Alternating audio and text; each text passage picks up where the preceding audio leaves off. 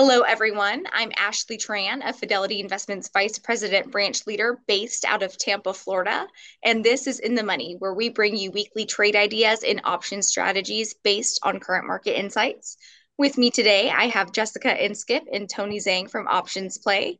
Jessica is the Director of Education and Product, and Tony is a Chief Strategist. They are both also frequent CNBC contributors. Jess, Tony, thank you both for joining us today. So happy to be here, Ashley. Great to see you again. Really looking forward to today's conversation. A lot to digest. Yeah, thank you so much, Ashley. It's great to be here. Looking forward to talking some markets.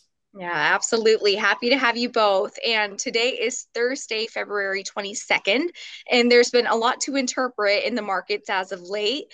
After a stronger than expected inflation report, we saw a rally back after a small dip in US stocks, with our tech sector, of course, being an important player in that as AI remains a main character in that narrative.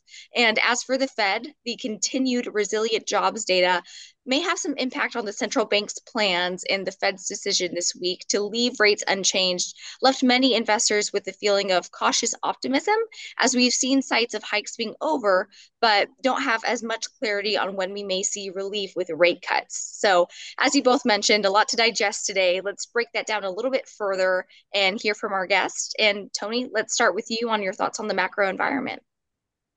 Yeah, thank you, Ashley. Even though we have a shortened week this week due to holidays, certainly has been no shortage of action this particular week on both sides.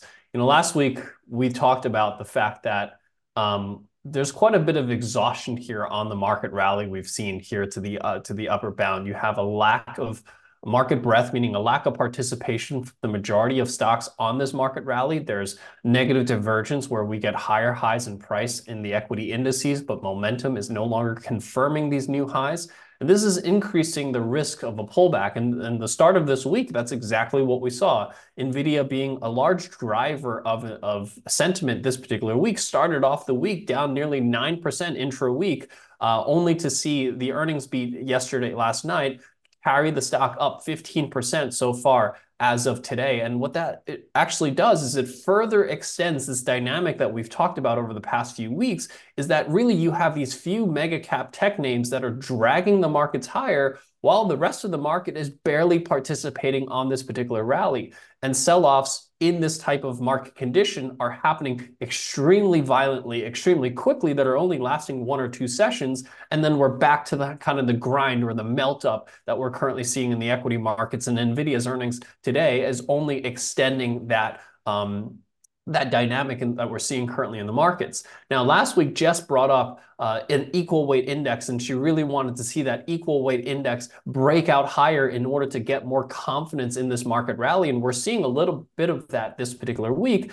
And I think that lends a little bit of weight into the bullish trend that we're currently seeing in the markets, with the S&P printing a new high. But I think one thing that I do want to point out here to viewers is that there's a bigger, longer term risk that I'm currently paying attention to, which is small caps. If you look at a chart here that I have up on the screen here of IWM, which is a small cap Russell 2000 ETF, as you can see, while the S&P 500 and the NASDAQ 100 continues to print new highs as these major tech names continue to drag the markets higher, small caps have failed to make a new high, and even on the back of today's strong sentiment is nowhere near its all-time highs.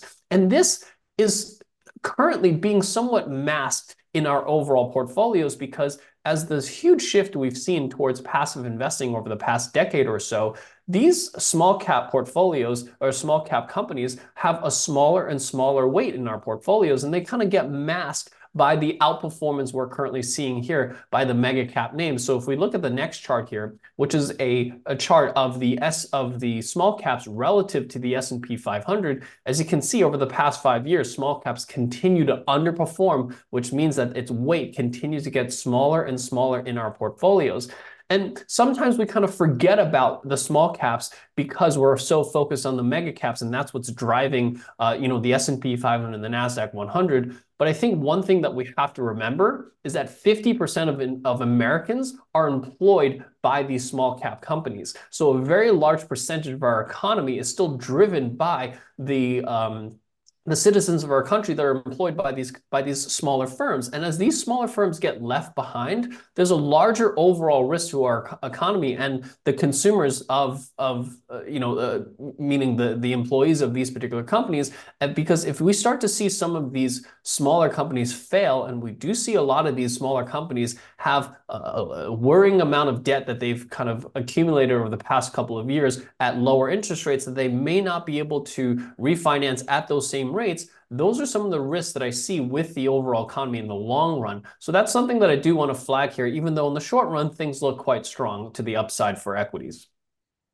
Yeah, thanks, Tony. That's a good reminder. We've talked a lot about performance breadth in the market recently, and of course, the dangers or considerations of that. So, a good reminder and maybe a good time for investors to take a look at these small and mid caps for valuations and the roles that they play in our portfolios. So, thanks for that. And Jess, let's move on to you and hear your thoughts. Absolutely. It's still an inflation story, and that's really the heart of what I'm personally trying to digest, inclusive of all of the AI narrative that you made a point to. We can't ignore that NVIDIA beat earnings, and that definitely attests to this real AI demand. So it's going to be interesting to see how that played out. But nonetheless, we did receive Fed minutes from the January meeting yesterday, and we had a hotter than expected CPI print, which we discussed last week. But we should digest these minutes just a little bit to get more insight, because that is the inflation picture that we're all trying to digest, at least in my opinion.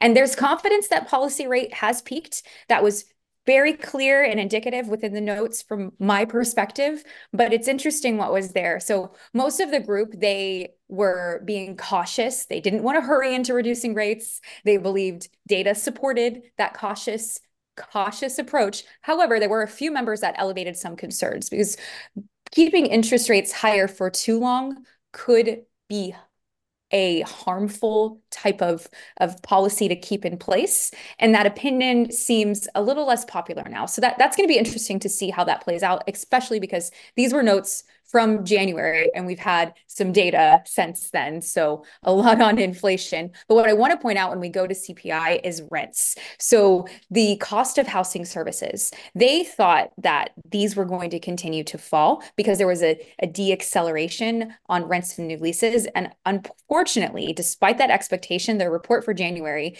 it showed that rents increased by 0.4% compared to the previous month.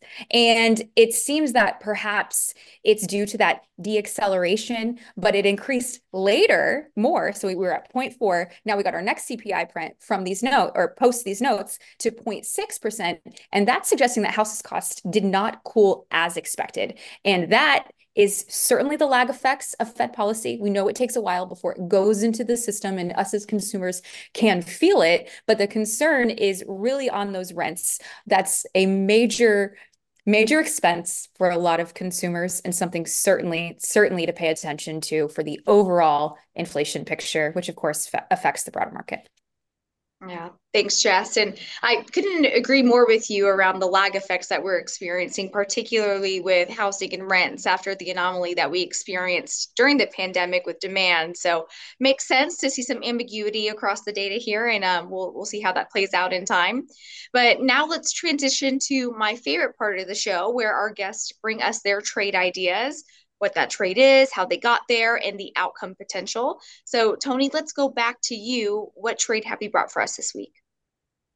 Yeah, thank you so much, Ashley. And, as equity markets grind to new all-time highs, there's a lot of stocks that are significantly bid up over the past few months to levels that are fairly overbought and overbought conditions, and are trading at valuations that are based on historical averages well beyond their historical averages. And one particular stock that meets this criteria is GE.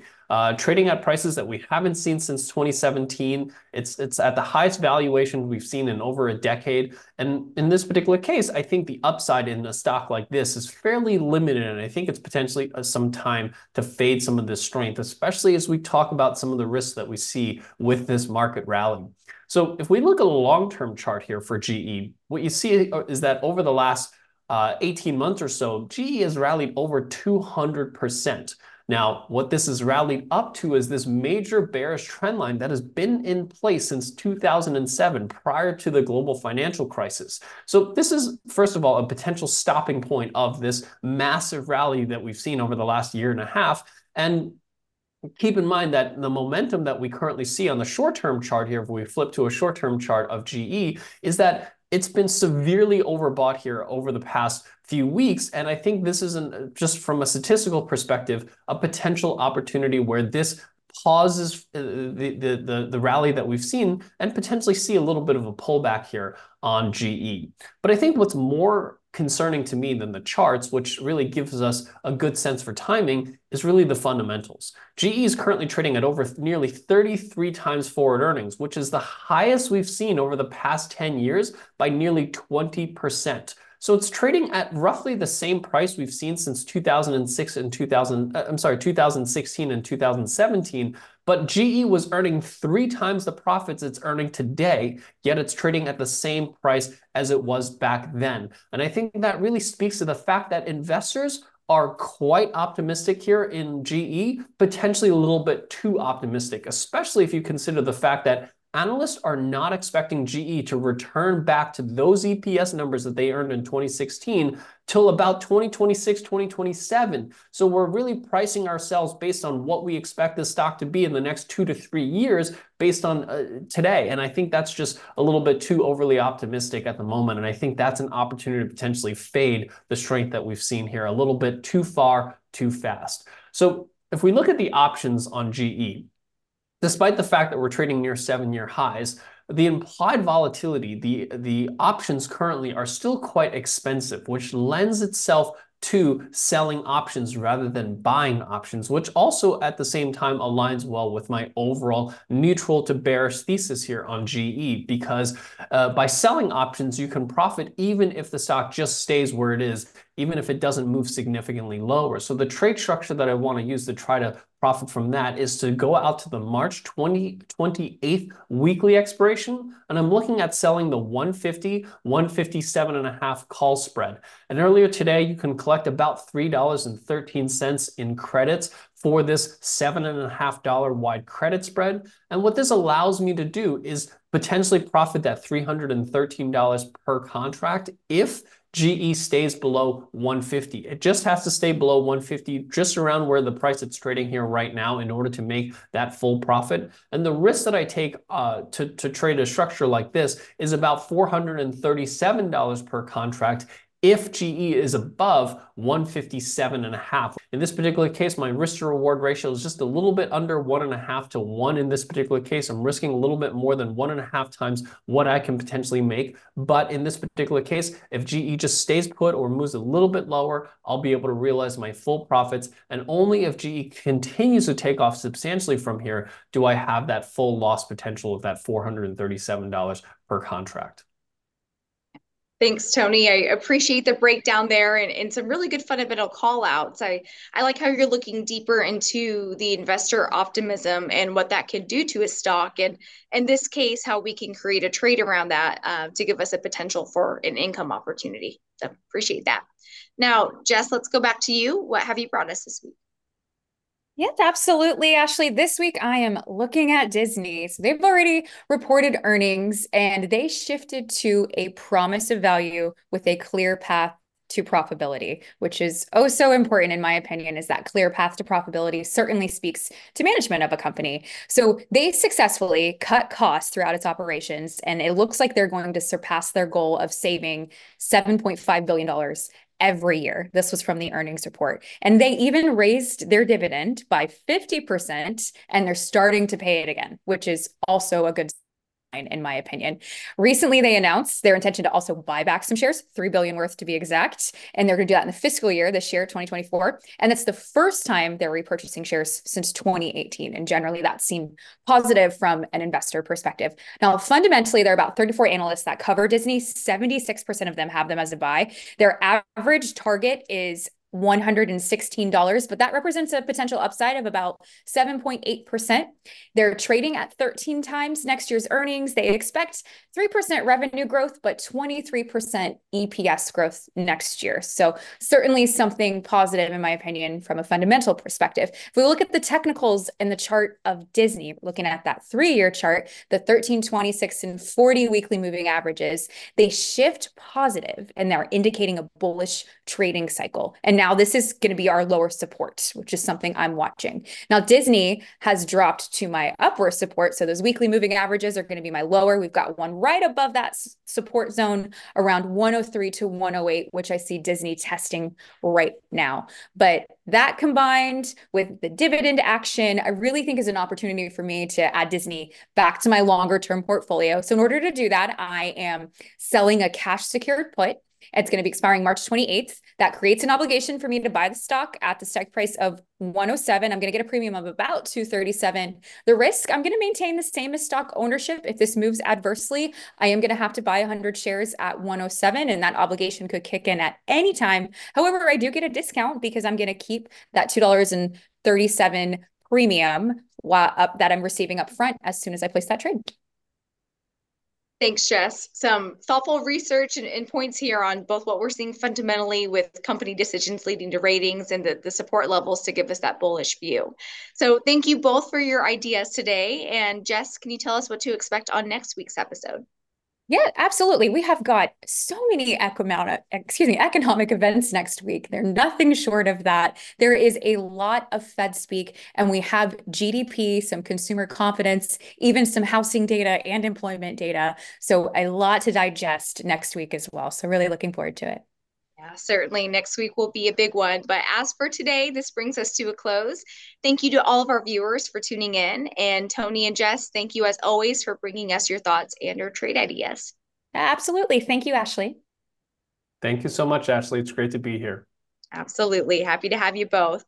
And to our audience, if you're interested in further details specific to Tony and Jess's trade ideas shared today, please join our midday market briefing tomorrow by visiting fidelity.com/inthemoneyfollowup.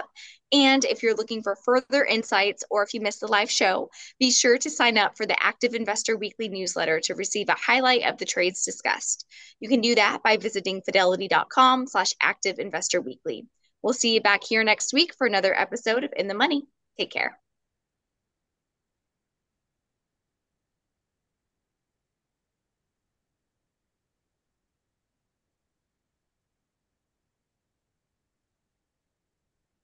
Before investing in any exchange-traded fund, you should consider its investment objectives, risks, charges, and expenses. Contact Fidelity for a prospectus, an offering circular, or if available, a summary prospectus containing this information. Read it carefully. Past performance is no guarantee of future results. Options trading entails significant risk and is not appropriate for all investors. Certain complex option strategies carry additional risk. Before trading options, contact Fidelity Investments by calling 800-544-5115 to receive a copy of Characteristics and Risks of Standardized Options. Supporting documentation for any claims, if applicable, will be furnished upon request. There are additional costs associated with option strategies that call for multiple purchases and sales of options such as spreads, straddles, and collars, as compared with a single option trade. Technical analysis focuses on market action, specifically volume and price. Technical analysis is only one approach to analyzing stocks. When considering which stocks to buy or sell, you should use the approach that you are most comfortable with. As with all your investments, you must make your own determination as to whether an investment in any particular security or securities is right for you based on your investment objectives, risk tolerance, and financial situation. Past performance is no guarantee of future results. Greeks are mathematical calculations